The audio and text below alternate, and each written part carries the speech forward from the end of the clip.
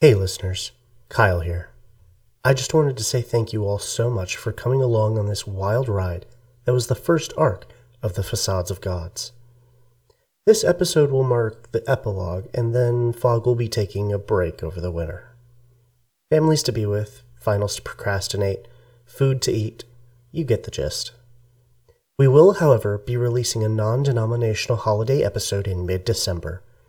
Keep an eye out on the No Show Radio Twitter for release dates and more. Now, without further ado, our epilogue.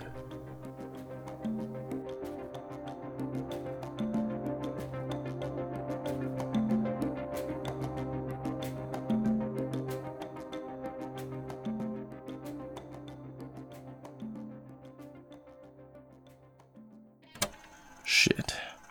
Is it running? Fuck, how do I even tell? I think that red light means it's running. Okay.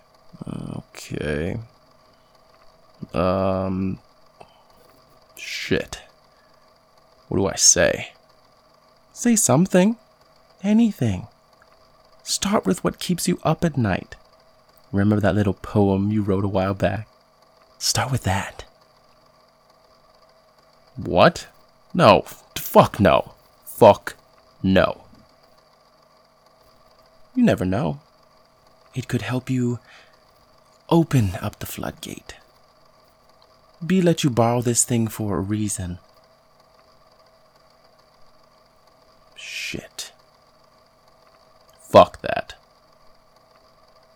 I'll start with the beginning of the shift and go from there.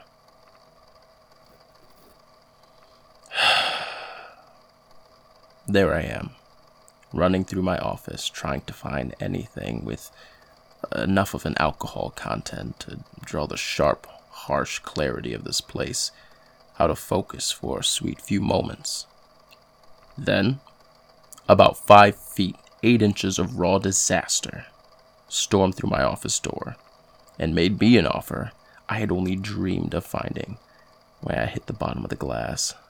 We went down to the elsewhere to see what that snake of a club owner could do for us. When we got there, though, the place looked like we stepped into a fungus-themed Gallagher show. Of course, nothing is ever simple with the goat. And, in order to get what we needed, the goat required some quid pro quo. A trip down to the demon's den and a few uncomfortable conversations later, and we got the name of the goat's source. Or rather, where to find them. We knew it was a setup. Could it not be? We had to go anyway. Damn that Remington for cutting me out. Why even hire me if I was to be kept in the dark? But whatever. It gave me a minute to catch up with Sam, to see if I could rope her into giving us a hand. Or, rather, a grenade.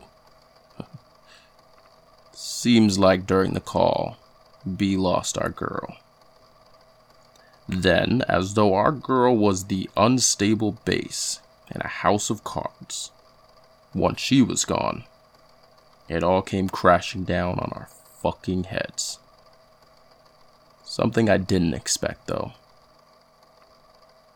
An inheritance I never would have guessed came from B. The snapping of bones as their bodies flew down the hall was as sickening as I'd ever seen. I didn't bring it up then, but now that I'm thinking about it, I have to ask myself, who the fuck am I in bed with? Getting scared? Apprehensive would be a better way to put it. This lady comes out of nowhere, making big promises, and then shows some fucking powerful shit that I've only ever seen Demis wield. And, if that weren't enough, we're on way too many major players' radars. Fair point. Anyway, we left the pillar and made our way to the towering inferno in the distance. Another of B's hunches. She had been wrong so far, so we made our way there, and that's when I had to pull over. The Legion was swarming towards our target, and I was in no mood to have to explain what we were up to. B and I argued for a solid 15 minutes when, by some designed circumstance, Audrey fucking Nurse collided her bike with my ride. She was shaking. This once calm and collected punk was now a teenage puddle in my backseat. We saved her. Saved her the way I would like to be saved.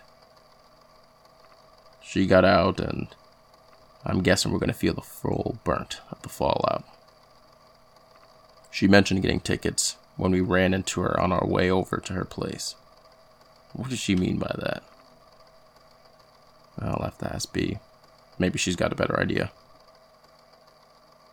We pressed her for an explanation, but she was ever more stubborn than she let on when we first met her. We were able to definitively learn one thing, though. Audrey was making the Blight. From the lab in the safe house to the sheer circumstance of it all, and the added benefit of one of B's hunches, we got her to admit what role she played in all this. Something still didn't make sense, though. Who was trying to protect this girl who also wanted her out of the city? The families would want her down here, where they could control her.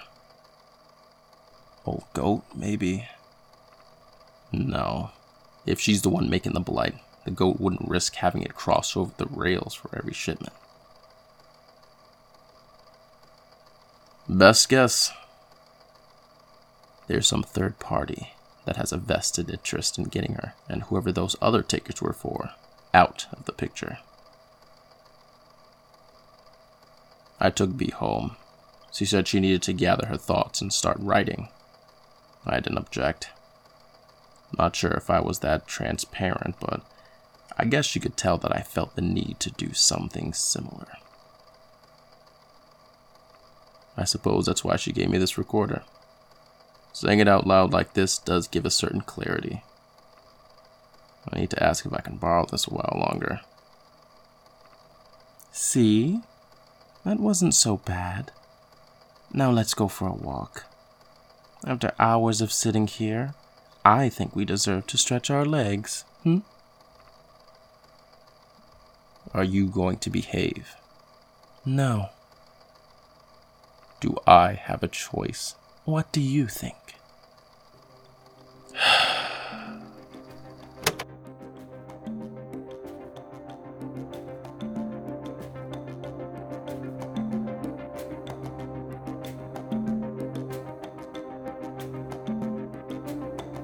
Thank you for joining us.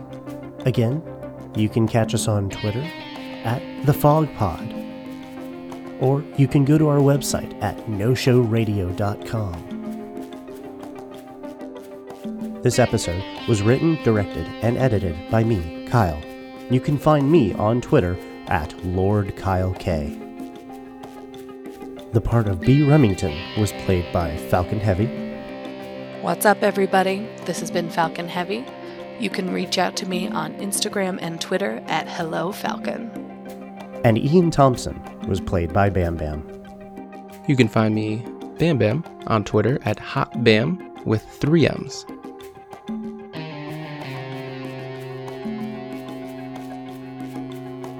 Oh, one more thing. We still have that survey that I would be thrilled if you all took a couple minutes to fill out.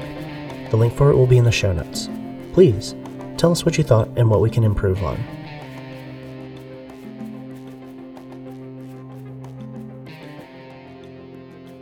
Till next time, catch you later.